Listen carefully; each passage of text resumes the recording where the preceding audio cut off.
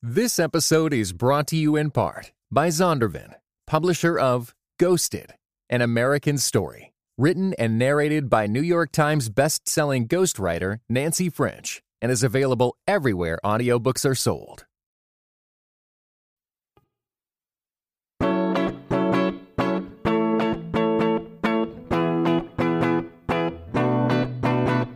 You're listening to Seeing and Believing, a film and television podcast that searches for the sacred on screen. I'm Kevin McLenithan. And I'm Sarah Welch-Larson. Now, Sarah, I hope that you've, taken your vitamins lately, maybe have a stress ball, some comfortable clothing on right now. This is making me very concerned. What are we talking about this week? I don't know. After Cronenberg week last week, I'm worried that's not going to get a whole lot better. It's going to be all haunted murder basements and post-apocalyptic dystopias. Oh man, I guess I better start training. Time to get good at push-ups again, I suppose. Well, I hope that you're good at them, because I'm sure not. Listeners, we have quite an episode ahead of you. Varying degrees of bleakness, but first up, we're going to be talking about Scott Derrickson's new horror thriller, The Black Phone. And then after that, we will be pivoting to the distant future and Hayao Miyazaki's Nausicaä of the Valley of the Wind. I'm hopeful, at least, that Nausicaä won't be quite so bleak as The Black Phone. I mean, how bleak are we talking? I feel like toxic jungles taking over the entire Earth might be a little dark. Oh man, now I'm going to have to go get my vitamins. That's all coming up on episode 339 of Seeing and Believing.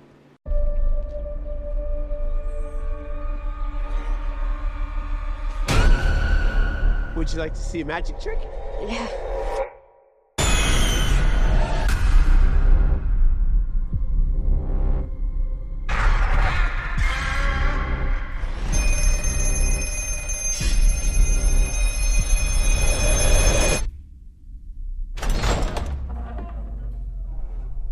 Tell me your name.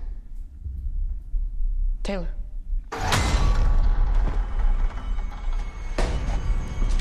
I was really starting to like you, Finny. I almost let you go.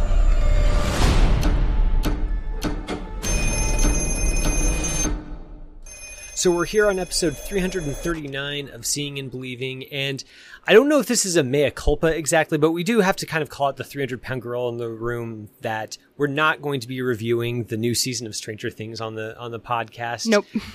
I feel like we should just be upfront about that right away. Mm-hmm. So sorry, any super fans of Stranger Things out there, but we do have a couple of movies about resourceful teens in trouble. Mm-hmm. So, maybe that'll make it up to them a little bit. It meshes, for sure. I feel like there's some commonalities in there. A little bit of 70s nostalgia, not really 80s nostalgia, at least in one of the movies we'll be talking about. Yeah, that's Scott Derrickson's Black Phone, which is coming up in a second. We're also going to be talking about another Hayao Miyazaki movie. Sarah's giving me a crash course in the gaps in my Miyazaki knowledge.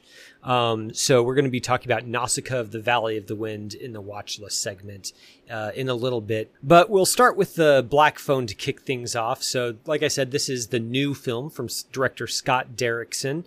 It's about a shy but clever 13-year-old boy named Finney Shaw, played by newcomer Mason Thames, who is abducted by a sadistic killer and trapped in a soundproof basement where screaming is of little use. When a disconnected phone on the wall begins to ring, Finney discovers that he can hear the voices of the killer's previous victims, and they are dead set on making sure that what happened to them doesn't happen to Finney. So, obviously, like I said, this is a Scott Derrickson film. He's best known, at least among horror fans, for his film Sinister. Mm-hmm. But this is something that's less supernatural and more grounded than that film. It's also based on a short story by Joe Hill, also known as the son of Stephen King. Yeah. So it's definitely got that pedigree going for it as well. So I guess to get us started, Sarah, let's just get your take on how you think this new film works as a thriller / horror film.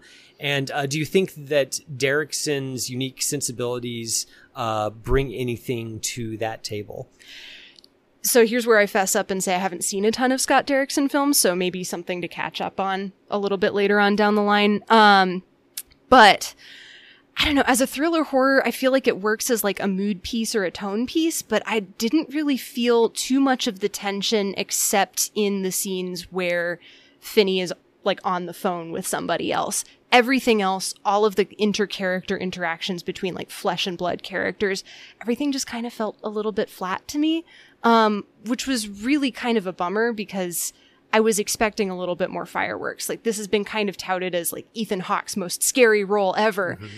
And I didn't really feel that. So I don't know, Kevin, did you feel that kind of like, did you get something out of this? I did get something out of it. I mean, I'm on balance pretty negative about this film as well. I think there's some nice things going on around the edges, which we can maybe get into. Mm-hmm. But I don't think that it entirely works.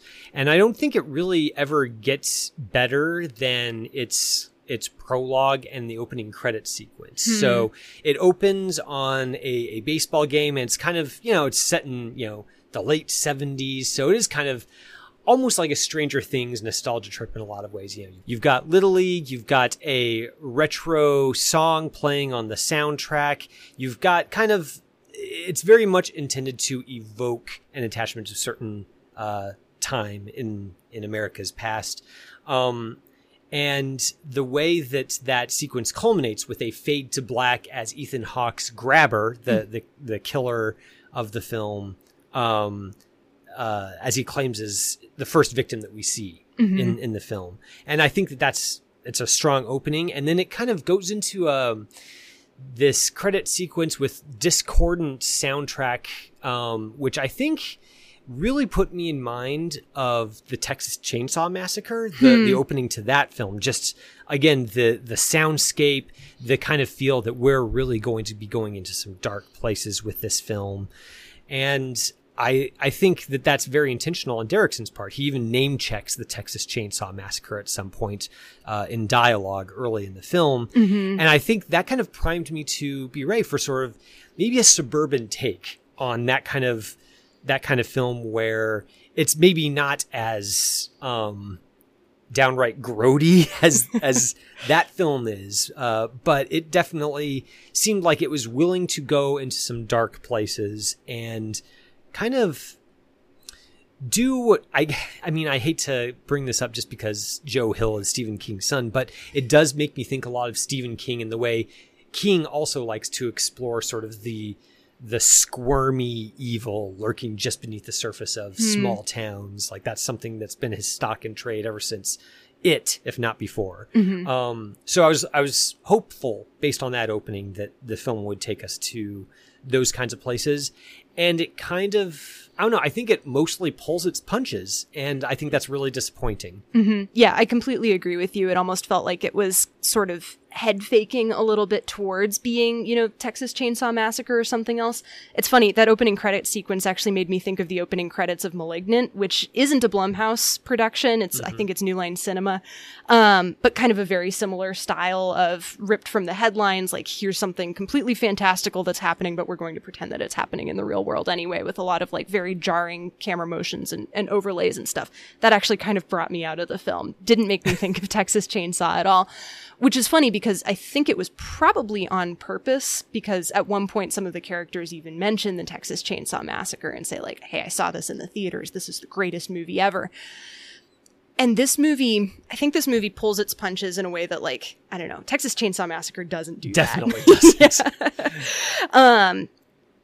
And I think part of it is the subject matter. Like, the inciting incident is that there is this guy out here who's like grabbing kids off the street and kidnapping them. And that is horrifying. And the movie sort of dances around just how horrifying that is. We don't see anything, which is great. Definitely okay with that.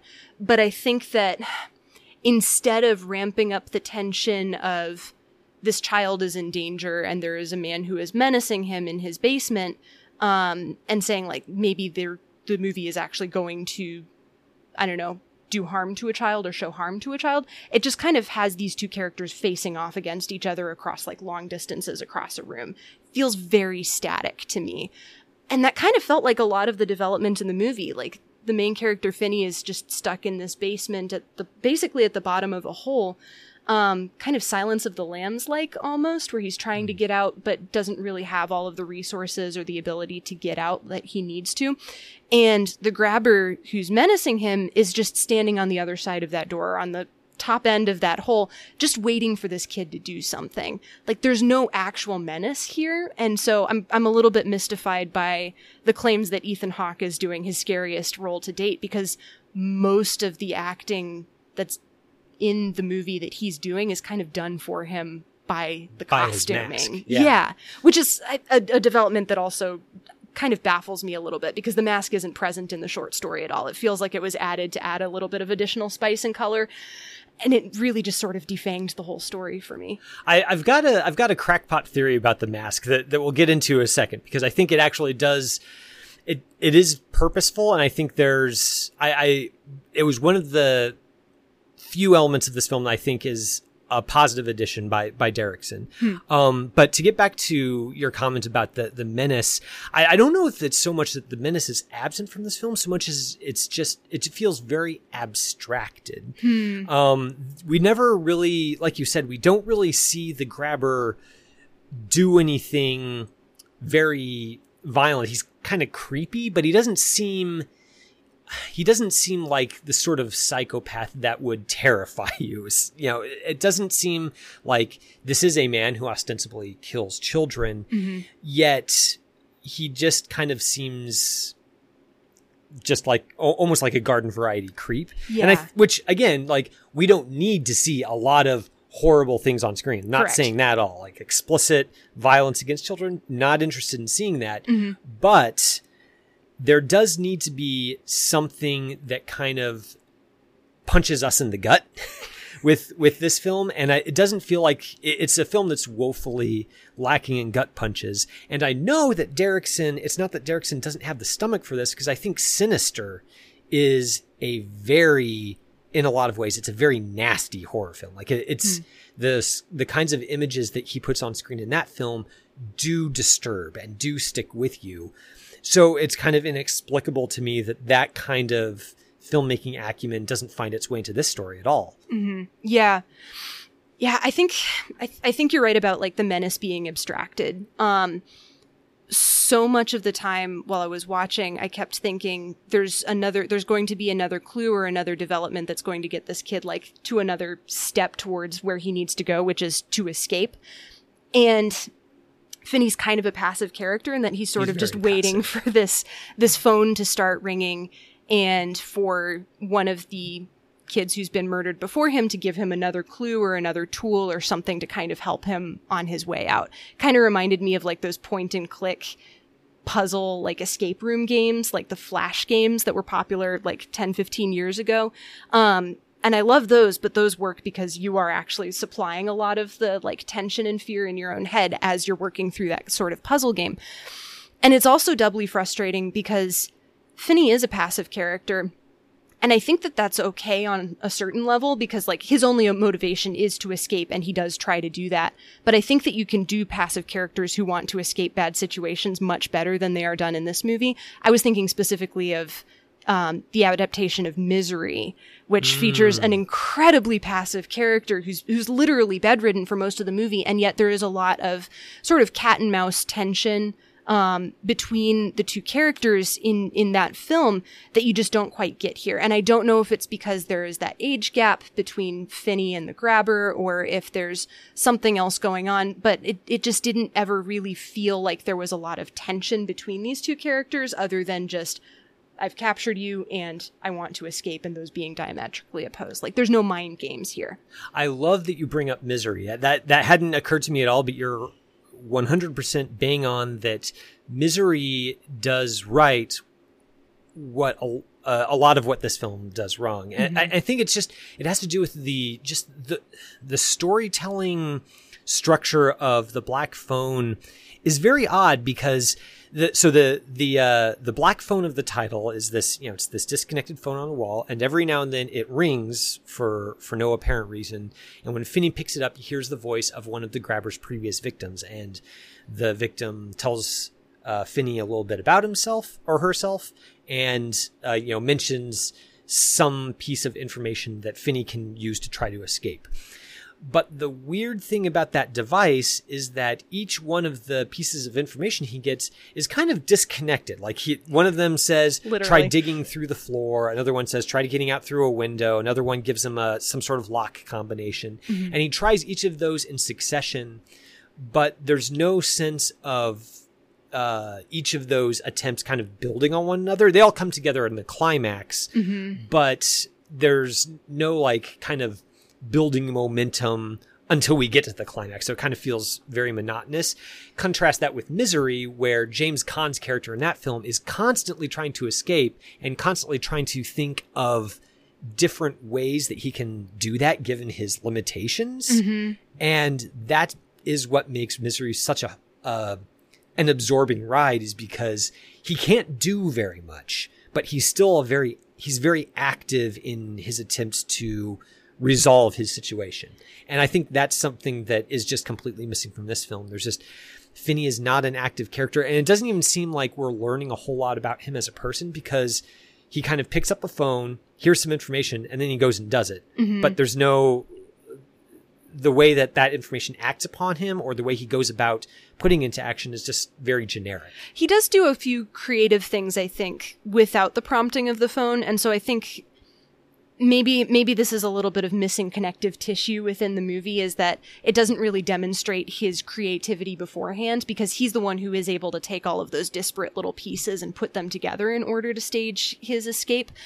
But you don't really get any hints or clues as to like why or how he would be able to put together that information much in the runtime leading up to that climax, which I just found deeply disappointing, just because you're right. The only character development we get from Finney is he's free, and then he's captured, and then he's free again. And there really isn't much of a character arc or anything that's really quite learned. The movie does some lip service towards, you need to learn how to stand up for yourself, son, because he's also like bullied at school.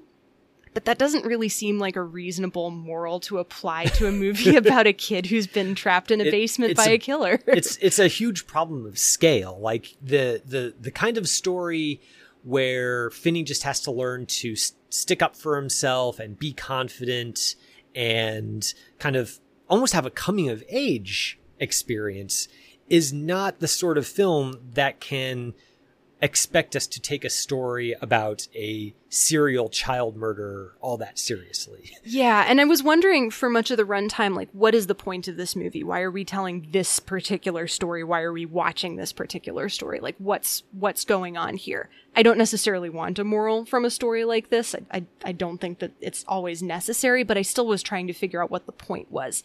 And I think some of it comes from Finney's little sister, Gwenny, who has the ability to dream about what's going on around her. She's kind of got like sort of the Shining. She has the Shining. She has the Shining.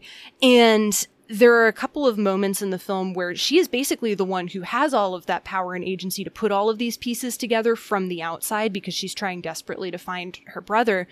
And the way that she goes about this is she can't control when she dreams, but she sort of has this ritual where she'll pull out her dollhouse and she'll pull out a lot of different crosses and crucifixes and symbols, and she'll pray and say, like, Jesus, I need your help. I need a dream so that I can figure out where my brother is. And at one point, just completely exasperated, she goes to her room and she says a prayer where she essentially swears at Jesus. And that was the piece of the movie where I really felt like this is the most true thing, because it felt like the movie was kind of trying to get at this question of theodicy. Like, why do bad things happen to little kids? Why do we feel powerless in the face of something like that?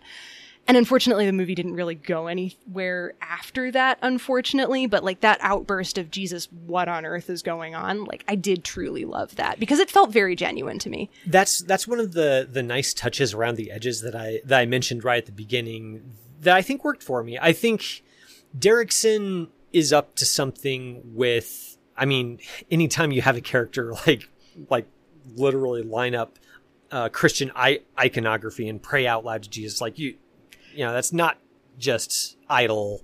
Well, I guess it could be idle invocation of Christian tropes, but not for Derrickson, who by all accounts is a believer himself. Mm-hmm. But I did like how the one of the few times where I kind of felt like it clicked is close to the beginning of Finney's imprisonment. He's in the basement. He kind of feels like, I'm stuck down here. I'm, soundproofed. I can't scream. I can't, break out. It's hopeless. I'm going to die down here. And he lies down on the mattress and just essentially succumbs to despair. Mm-hmm. And that's the first time that the black phone rings. And the black phone specifically seems to ring as a consequence of Gwenny's prayers. And I found that to be a really compelling thread to introduce into what otherwise could be kind of a more rote story. Like, oh, this is going to be very interesting to marry kind of the supernatural ghost story, because the black phone is essentially haunted, to marry that with the idea of how God can speak to us in any number of surprising ways. We just have to listen. And I think that's also borne out by the fact that the grabber, the mask that he wears is a Satan mask. It's it's got the horns. It's got this diabolical smile. And what's telling about the grabber is that part of the game he plays with his victims is he entices them to try to escape, and then when they try to escape, he catches them and punishes them, and he calls them naughty. And that's perhaps Derrickson maybe playing into the idea of Satan as an accuser, as somebody who sets us up to fail and then enacts punishment on us for that. And I found that to be interesting. It kind of ends up being half-baked in the end, because after it's introduced with the game that the grabber is playing, it never really gets returned to. And by the climax, it's just sort of a rote, it's Finney versus the grabber, and one of them is it's a fight, essentially. Yeah. Which is fine. And more becomes about Finney learning to stick up for himself. And it becomes sort of more like a Stranger Things-esque kind of coming of age through a horrific experience thing, which I think is, number one, it's kind of a gross note to end the movie on. I think it's kind of offensive. Yeah. But also it's deeply disappointing, because I do think those spiritual themes are there, and they're there intentionally. They're just not really followed up on. Yeah, it's funny. I didn't actually make the connection between Gwenny's prayers and the black phone ringing. So that's a really good point. I do find it deeply interesting that all of the kids who are haunting the black phone aren't really necessarily interested in helping Finney. They're just interested in getting revenge on the grabber.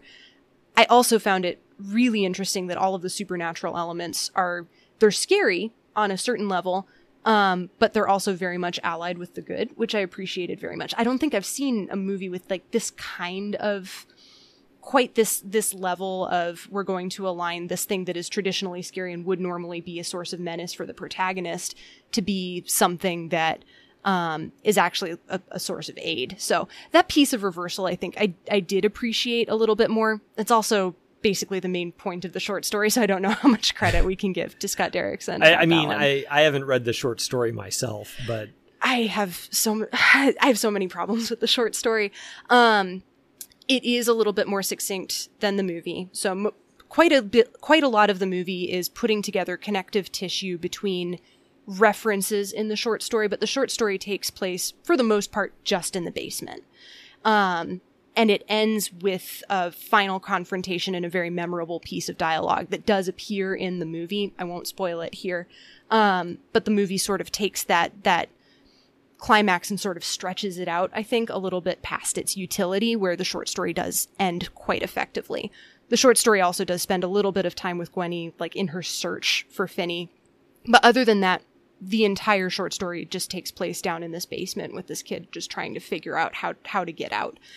The short story is also like, it uses some gross characterization for the grabber that I really didn't appreciate. It kind of equates being fat with being immoral, which I think is just completely unconscionable. Like, it basically just characterizes the grabber as just being, he's gross specifically because he's fat, and he's evil because of that as well. And that's something that really didn't sit right with me.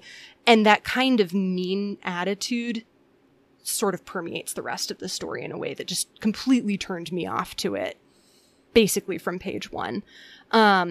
this movie does not play on that trope at the very least, so I will give them points for that.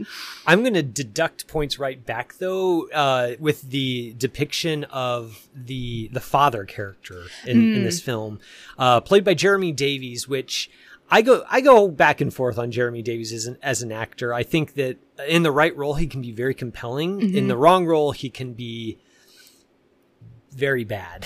And I think this is unfortunately one of the latter. And I think, again, it's a weird thing where it seems like Derrickson is trying to suggest some sort of parallel between the father's abusiveness and the grabber's abusiveness. They both use a belt to beat on children. Mm-hmm. And they both seem to have an issue with placing blame where it doesn't belong. But the weird thing about the father character is that kind of about halfway through the film, he switches from being somebody who really seems like he's being characterized as a very awful abuser. Mm-hmm. And he kind of is presented in a much more sympathetic light, which, again, I can imagine a movie making that move. I can't imagine a movie in which we see Jeremy Davies really just laying into a little girl with a belt. Mm-hmm. I can't make that the leap that this movie is asking me to make there. And again, I think that's just sort of symptomatic of the film as a whole. So just there's some storytelling instincts that are just really going wrong here. Yeah, and I think a lot of those instincts are the things that were put together as that connective tissue between the plot points in the short story, and for whatever reason, like, they just don't ever fully quite cohere. I don't know. I really didn't like the short story, and all of the parts of the movie that I really did like were from the short story, if that gives you, like, I don't know, a picture of how I felt about the experience of watching this movie and then holding it up in my head to the story that it's based on. Well, that is our review of The Black Phone. If any Derrickson fans are out there pulling their hair out, wondering how we can do The Black Phone so dirty, we'd love to hear your thoughts. Mm-hmm. Make your defense of this film. We always love to hear people tell us that we're wrong on the air, almost as much as we like hearing people tell us that we're right. Don't go anywhere. We're going to share some of our listener comments and then get into the watch list up in a second.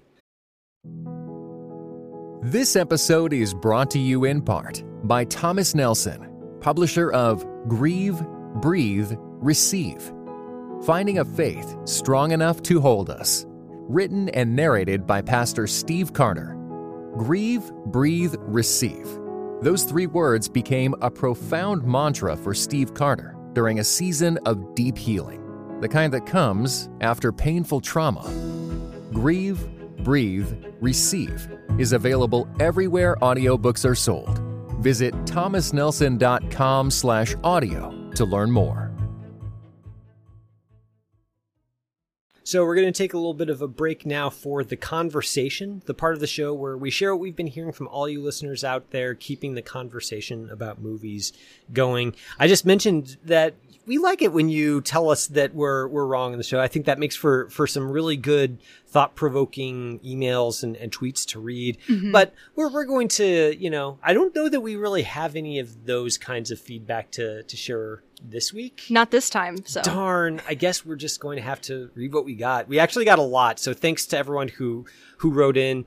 We did get a recommendation from Ron Sturry, who wrote in to say, just a suggestion for a new release on Apple TV. Cha-Cha Real Smooth has one of the stupidest titles I've heard in a while, but it turned out to be a very unpredictable and pleasant romantic comedy with a completely unpredictable ending and some serious gravitas.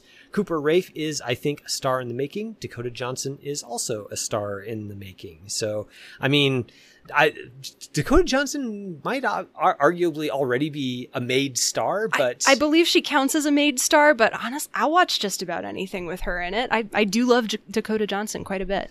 We also heard from Andrew Bodenbach, who wrote in to let us know that he'd been playing some catch up on some past episodes, and he had a chance to listen to our review of The Batman from Days of Yore. He Andrew mentions that he's very interested in how director Matt Reeves uses biblical stories for different ends in his movies. He mentions how War for the Planet of the Apes is essentially a remake of the Ten Commandments. And he mentions also that in The Batman, he was very interested in the climax of that film, which evokes the flood. Andrew writes, "It's kind of like if Travis Bickle from Taxi Driver was able to summon the rain he wished would come," which also makes The Batman a better Scorsese homage than Joker, but I'm not here to take side swipes at Joker. Please do continue to take side swipes at Joker. I can't argue with that.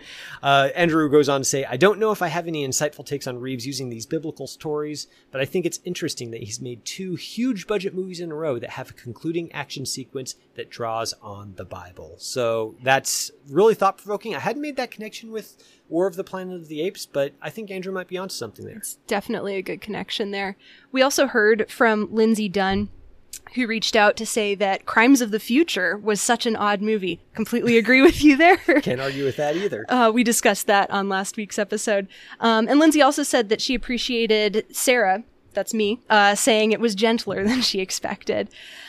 She expected to be horrified and shocked, but she felt very little, almost like she was one of the people in the world. It wasn't that shocking, not sexy, and didn't really feel any emotion from those characters. And she goes on to say that it's interesting that in this vision of a future world, our refined culture turns to assaults on the body as entertainment, almost like an alternate form of the gladiator games, which I think is a really good insight there. Yeah, I hadn't made that connection with the Colosseum, but that's a really good thought. Thanks for writing in, Lindsay. Definitely. We also heard back from quite a lot of you for our Sunday question on Twitter. I like to pose just questions that are sort of loosely connected to whatever it is that we're going to be talking about on the upcoming week. So thank you to everybody who wrote in. I'm not going to be able to get to every single one of these titles, but I liked a lot of these suggestions. So we asked, with the movies that we're going to be reviewing this upcoming week, The Black Phone and Nausicaä of the Valley of the Wind, we wanted to know, what's your favorite movie with a young protagonist? So we heard from quite a few people. Thank you all so much for writing in. Nate Fleming just responded with the poster for The Secret of Kells, which I think is just a fantastic pick. One that I forget about, and then I remember, and it just makes me happy that it's a movie that exists in the world. It's just absolutely wonderful. Christy Olson replied with a lot of gifs from wonderful movies. So if you are on Twitter, come check us out on See Believe Pod, and then also take a look at the responses to that latest tweet. But she picked quite a few, including The Florida Project and A Little Princess, which probably, I don't know, they feel pretty diametrically opposed to me personally, tone-wise, but very, very good picks there. Gosh, The Florida Project is so good. Have you seen The Florida Project? I have seen The Florida Project. Okay, darn. Yeah. I was hoping maybe I can get that in on the watch list segment. Yeah, but. no, I like Sean Baker's movies, so Right. I do like The Florida Project. And then finally, Christian Hamaker also responded with an answer decades in the making, a tie between Steven Spielberg's Empire of the Sun and Steven Soderbergh's King of the Hill. But I wonder if my favorite movie of last year, Celine Sciamma's Petite Maman, might now deserve the crown. Time will tell. I mean, I love Petite Maman. I think it's fantastic. It's wonderful. I just got the chance to catch up with it about a month or so ago, and it's easily one of my favorite movies I've seen all year. So Kevin, I was also wondering, do you have a favorite movie starring a young protagonist? I not only have a favorite movie starring a young protagonist, it might be my number one personal favorite of all time. Ooh. They're one and the same. That would probably be Pan's Labyrinth. I think it's a tremendous film, and I think Ophelia in that film is just she's an incredible character, great performance from the actress. And just, I don't know, incredible looking movie as well. Like Guillermo del Toro, I don't want to live in the world of Pan's Labyrinth by any stretch, but I would like to live just sort of in those film frames, sort of on the edge, maybe, just kind of watching what's going on. Terrific movie. It's an enchanting film. So I guess I'll turn the question right back around on you. What's your favorite film with a child or young person protagonist? We're going to be talking about it in a couple of minutes here. It's Hayao Miyazaki's Nausicaä of the Valley of the Wind. I like that segue. Let's get to it. This episode is brought to you in part by Thomas Nelson, publisher of 9 Lives and Counting, A bounty hunter's journey to faith, hope, and redemption. Written by Dwayne "Dog the Bounty Hunter" Chapman. 9 Lives and Counting not only offers a fresh perspective on well-known life events, but also ventures into behind-the-scenes territory and backstories never shared publicly. 9 Lives and Counting is available everywhere audiobooks are sold. Visit thomasnelson.com/audio to learn more. And now it is time for the watch list segment. This is the part of the show where one host picks a film that the other host has not seen, makes them watch it, and then we talk about it together. So, Sarah, for this week's segment, you picked Hayao Miyazaki's Nausicaä of the Valley of the Wind. Mm-hmm. This is one of Hayao Miyazaki's early films, and arguably the first one that is recognizably a quote-unquote Miyazaki film in its storytelling style and its thematic preoccupations. It's set in a post-apocalyptic Earth, a millennium after a planet-spanning war wiped out civilization and led to giant insects and toxic jungles dominating the world. Nausicaä is a noblewoman in one of the few scraps of society left hanging on and finds herself caught between an imperialist power that wants to revive the super weapons of the past and the dangerous insects that could stampede at any time and level the fragile home that she's built with her comrades. So at the beginning of the episode, I mentioned the phrase resourceful teens in trouble as sort of a lodestone for this episode. But maybe talk about that a little bit more. Why did you pick Nausicaä for this watch list segment? Oh man, this is my favorite Miyazaki movie, and I recognize that it's probably not necessarily his best movie. It's definitely not his most widely celebrated movies. But it's got a lot of the seeds of the greatness that's going to come in the future, and it's very definitely a movie that is taking everything that Miyazaki is interested in and just sort of throwing it all out there in a go for broke. This is my first movie that I get to write and direct, and I don't know if I'm going to get another one, so I'm just going to throw it all at the wall and see what sticks. And so much of it sticks. And a lot of that has to do with the character of Nausicaä, who really just anchors the entire story and plot. She is resourceful, she is smart, she is kind, and she's willing to make a principle stand even when it is not necessarily the easiest thing to do, but when she knows that it's the right thing to do. And the movie is definitely not a subtle movie, but it doesn't feel quite preachy about her character. And that's one of the things that really endears me to her, is that she just happens to be a principled young woman. And I adore that. So I'm curious to know, did Nausicaä work for you? Or was this a miss? Oh no, it worked for me, absolutely. You're 2 for 2 on the Miyazaki picks for this segment. I can't take credit for that. That's all on Miyazaki. I mean, fair enough, but I'm really glad that you shared this film with me. I think what I really liked about this film is I love starting up a film and immediately being sucked into the world that it's creating for me. And Nausicaä, I feel like Miyazaki's vision for this post-apocalyptic future is so sharply realized that I had no trouble just falling into this and getting invested to it from the word go. I mean, it's got kind of the archetypal sort of enchantment that you find in, the Star Wars: A New Hope or The Lord of the Rings. It's very, I don't think this film quite reaches maybe the level of those films, but I think it's still very good. And it's a real great advertisement for what animation makes possible, especially when this film was made in the 80s. A live action film could not even approximate the sorts of images we see. The giant insects, the dangerous jungle, the spores, the aerial dogfights.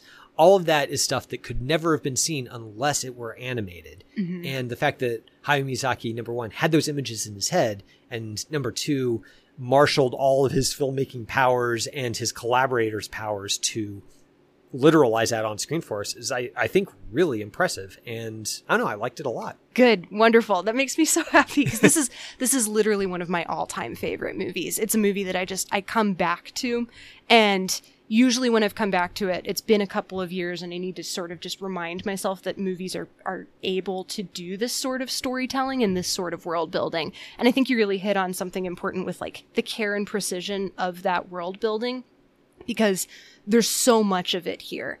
And a lot of it is the kind of world building that tells you this is something that is completely unlike the world that we live in, but it's not going to call attention to itself in quite a like, hey, look at this one weird thing that is completely different from what we do in our society today. Isn't that strange? It's just, this happens to be a society of people where there's a kingdom that is completely, I don't know, working off wind power and windmills. And then there are other, like, much more warlike kingdoms elsewhere. And you can kind of tell the difference between all of them by the way that they dress and the way that they address each other. But the movie doesn't spend any time, like, trying to underline those differences. It just presents them to you and trusts that the viewers are smart enough to be able to understand what's going on. And I love that. And I especially love the level of detail and attention that is spent on the backgrounds. Like, I think the last Miyazaki movie we talked about was Kiki's Delivery Service. And there's a moment in that movie where Kiki comes across a painting and the camera just does a nice long slow pan over this painting and lets you just sort of revel in those details. And a lot of the establishing shots in Nausicaä are doing something kind of similar to this, where a character will just enter a new scene and the camera will pan around them and it'll take its sweet time doing so. It doesn't really ever feel rushed. It really feels like you're just sort of resting in that movie and you're able to look and see like all of these different little details that were all hand drawn or hand painted. And they may be details that like you didn't notice 3 or 4 times before watching this, but you'll notice them now. And they're just going to sit there and they're going to wait to be discovered. And I think that's one of the things that makes this movie just so special. The visuals are so good in this film that it leads to the one quibble I have with it, which is that the visuals are so powerful that I feel like a lot of the time the dialogue that Miyazaki has written for his characters underline things that don't need underlining because we see it all in front of us. Mm-hmm. There are moments where we just the visual storytelling is so precise, and then a character sort of unnecessarily says, "Oh, this is happening," and I'm like, I don't need you to say that. It's perfect the way it is. Which again, that's a quibble, and it kind of points up the larger virtue of the film, which is that precise visual storytelling and the ways that he especially uses color to convey emotion and atmosphere. I think, of course, the Ohm creatures. They're these giant insects. They're the ones that, when they stampede, they can level an entire city. And when they're enraged, their eyes are just this blood red. And when they're dormant, it's this pale blue. And the different times in which those colors change, the ways in which when they are grouped together, they create kind of a canvas of one or the other color, and the way in which Nausicaa's clothing itself also changes color due to various plot-related machinations to reflect that, I think is very interesting and very subtle work, especially for a film that it could easily just be dismissed as like, you know, a kid's first environmental story, but it's so much more subtle and richer than that. Yeah. And I do agree with you that like there are parts where the dialogue is a little bit clunky. I'm thinking especially of the scene where we first meet Nausicaa and she's wandering around the toxic jungle and she sort of just says out loud to herself, like, just imagine 5 minutes without a mask and I'd be dead because all of these spores could potentially kill me. But I think that those moments are sort of offset by the moments of just utter quiet where Miyazaki does let the camera do its work. You do get a little bit of that dialogue, but then you also get scenes where Nausicaa is just walking through the forest or she's laying down and watching those spores fall down upon her almost like a blanket. And you understand completely that she is comfortable in this world and in this particular environment in a way that probably nobody else around her is. And she is also most completely herself in this environment. And I do appreciate that they the characterization is good enough that usually the clunky dialogue is more about plot exposition than it is about telling you about what those characters' motivations are. Yeah. The way that Nausicaä is very clearly, again and again, characterized as somebody who cares about pacifism, about nonviolence, I think is really, it's very good. And I'm trying to think of the best way to say this, but I think that it's really easy to present a person who's very committed to a certain ideal as sort of being kind of a plaster saint, somebody who's just almost untouchable by either human emotion or by just like petty concerns. And I think this isn't true just of Nausicaä. It's true of a lot of Miyazaki characters, but of Nausicaä specifically, she's so committed to not hurting others that even when she's literally like in a dogfight and somebody's trying to machine gun her, she's like, no, don't shoot them. Yeah. And in the moment, you're just like, what's wrong with you? You are being shot at. But I think that kind of almost unrealistic fanatical devotion to her ideals is part of what makes her so endearing.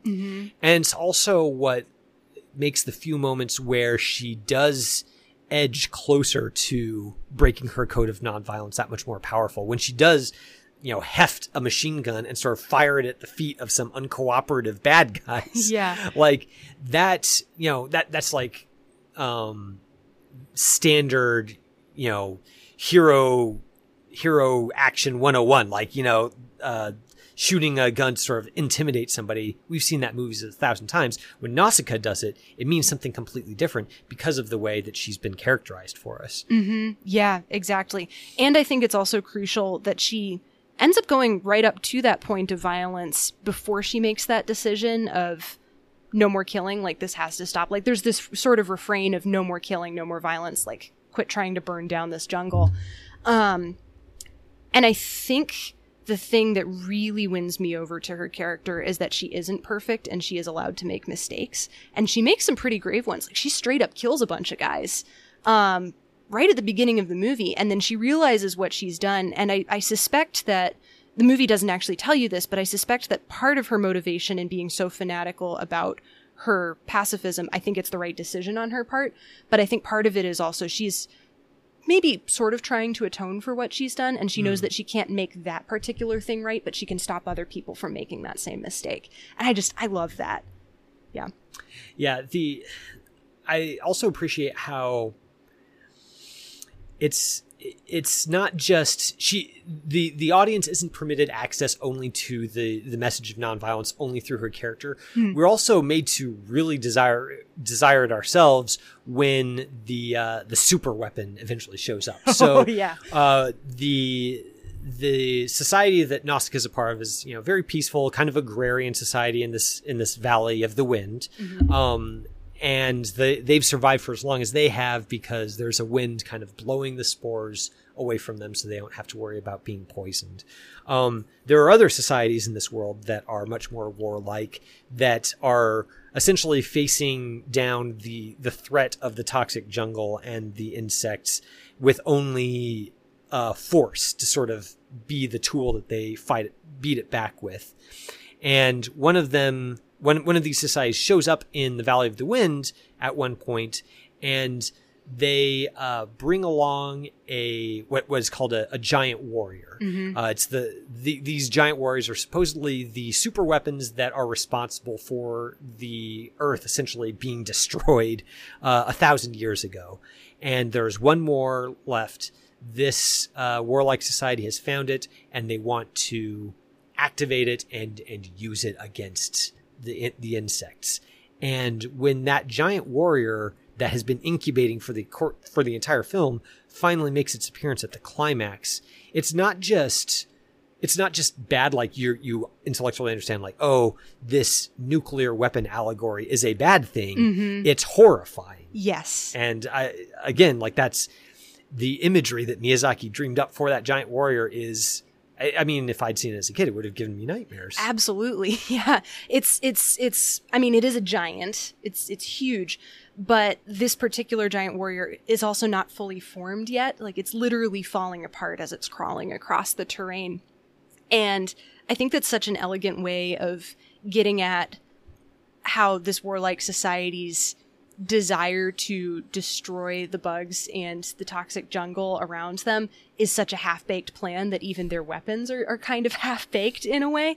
And that's just one of those like elegant touches where you see it and it makes perfect sense. And then also it's just a horrifying sight. And like, you don't need to extrapolate that additional meaning on top of it. You know, it can kind of be both at once. And I feel like that's one of the, I don't know, best strengths of Miyazaki movies is that he's willing to go there with a visual metaphor, but he's also willing to just kind of give you the image itself and then let you make your own meaning of it at the same time. Yeah, and I think an underrated quality of him as a filmmaker is that he knows he's got the artistic discipline to know when to go horrific and scary and when not to. And I think the fact that up until this point, it's been kind of tame for the most part. We've seen a little bit of violence between people, but we haven't seen anything truly monstrous up to that point. The giant insects are threatening, but they're not nightmarish.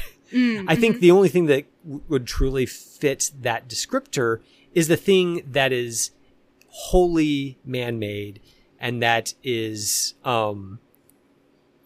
being put to solely violent use. And I think I think that's really telling. And it's something that if Miyazaki were just sort of going for like, oh, let's make the bugs as scary as possible in order to play up how big of a threat they are, you could understand why somebody would make that storytelling decision, but Miyazaki knows better than that. They're kind of awe-inspiring at the same time. Like, you can see the picture of, like, the first one that we see is literally stampeding out of the jungle, chasing somebody else, and you kind of get that sense of fear, but you're right, it is more of, like, an awe rather than this thing is nightmarish. But, I wonder, like, what do you make of, there's almost a dream sequence, like almost a nightmare sequence, I think, at one point in the middle of the movie where Nausicaa's asleep and she's remembering something that happened to her as a child, where she's got one of those baby insects and the people of the valley who are with her find out that she has it and they want to take it away from her. And there's a specific image that always strikes me every time I see it where there are human hands sort of reaching out en masse towards that baby insect, and all of those hands kind of look like the jointed legs of those insects that are stampeding. Oh. Yeah, so I was curious to know, like, if you made anything of that. I hadn't made the connection between the profusion of human hands and the insect sort of pincers or legs. But now that I'm thinking back at that, is absolutely a parallelism that I should have noticed. That's really interesting. I liked that sequence mostly because it made it so that the people of the Valley of the Wind aren't let off the hook either. They are. It would be easy for them to be made out as like they just want peace, man. You know, and it's these evil. It's this evil warlike people. They're the real bad guys, but we're the virtuous agrarian society. But that dream sequence shows that, in their fear of the insects, there's something deeply disturbing about that. The grasping hands, it's not violent, but it's definitely there's something quintessentially human about wanting to reach out and take something and either kill it or exploit it in order to make our lives easier and or safer. And I liked that the people perpetrating that weren't the evil baddies with the airships. It was the peaceful agrarian society led by Nausicaa's own father. Yeah, it definitely colors him a little bit differently too, because up until that point, he's just kind of treated as like a good king. And I appreciate that it does that complicating work. So, I don't know. it's also not a very subtle movie at the same time. So No. were there parts of this where that didn't necessarily work for you, or? I mean, it definitely feels like an early film. It definitely feels like a filmmaker who hasn't quite learned to fully trust what the audience will pick up on. I don't think it's so. I think it is a flaw. It's not what I would call a fatal flaw, or anything like that. It more struck me as an integral part of Miyazaki's style that he would come to refine maybe in later films. Like, by pretty much any measure, I would say that Princess Mononoke is a much more refined version of this story and its environmental message, and also in the way that it's able to portray nature as both essentially morally neutral while also being capable of great threat. And I think that we see the seeds of that kind of thinking in this film as well. And so even if it's a little bit rough around the edges, I think just the sheer like sensory pleasures of it more than make up for it. That makes me so happy to hear. I'm delighted by this. Well, maybe that's a good note to end on. Like I said, 2 for 2 on Miyazaki. Are we going to go for 3 for 3? I mean, there's still a lot I haven't seen. Yeah. It'll just be depending on what we end up pairing the Miyazaki with. But I think there's more Miyazaki in our future at some point soon. All right. Well, I'm looking forward to that. That's our watch list segment. Next week, we are going to be reviewing the A24 film Marcel the Shell with Shoes On. We're dialing it back a little bit. Yeah, we've had some more intense films on this show, so we're kind of like, go back for something a little bit, throttle it back, go for something a little bit more gentle. And to pair with that, I selected Sylvain Chomet's 2010 film The Illusionist. This is not to be confused with the Ed Norton magician movie from 2006. This is another animated film. It's directed by the same person who directed the Triplets of Belleville, which is probably his most well-known work. But this film, I think, is better than the Triplets of Belleville, and it's got quite a pedigree in that the story was originally come up with by none other than Jacques Tati himself. Oh. So I think you're in for a treat. I picked it because it's a very gentle movie. And I think that after, Cronenberg Day and then The Black Phone, maybe it's time to go back to some more gentle movies for a little bit of a change of pace. I'm looking forward to these gentle movies, so definitely bring them on. All right. Well, listeners, if you want to watch along with us, you're totally welcome to do that. We're looking forward to talking about it on next week's show. But that does it for this week's show. Seeing and Believing is brought to you by the Christ and Pop Culture Podcast Network. Our producer is Jonathan Clausen, who every week helps us to search for the sacred on screen. I'm your host, Kevin McLenithan. I'm Sarah Welch-Larson. And we'll see you next week on Seeing and Believing. You have been listening to Seeing and Believing, an official production of the Christ and Pop Culture Podcast Network. Please rate and review the show in iTunes and check out our other shows at christandpopculture.com/network. Theme music by Alexander Osborne and Lindsay Miz, used under Creative Commons License 3.0.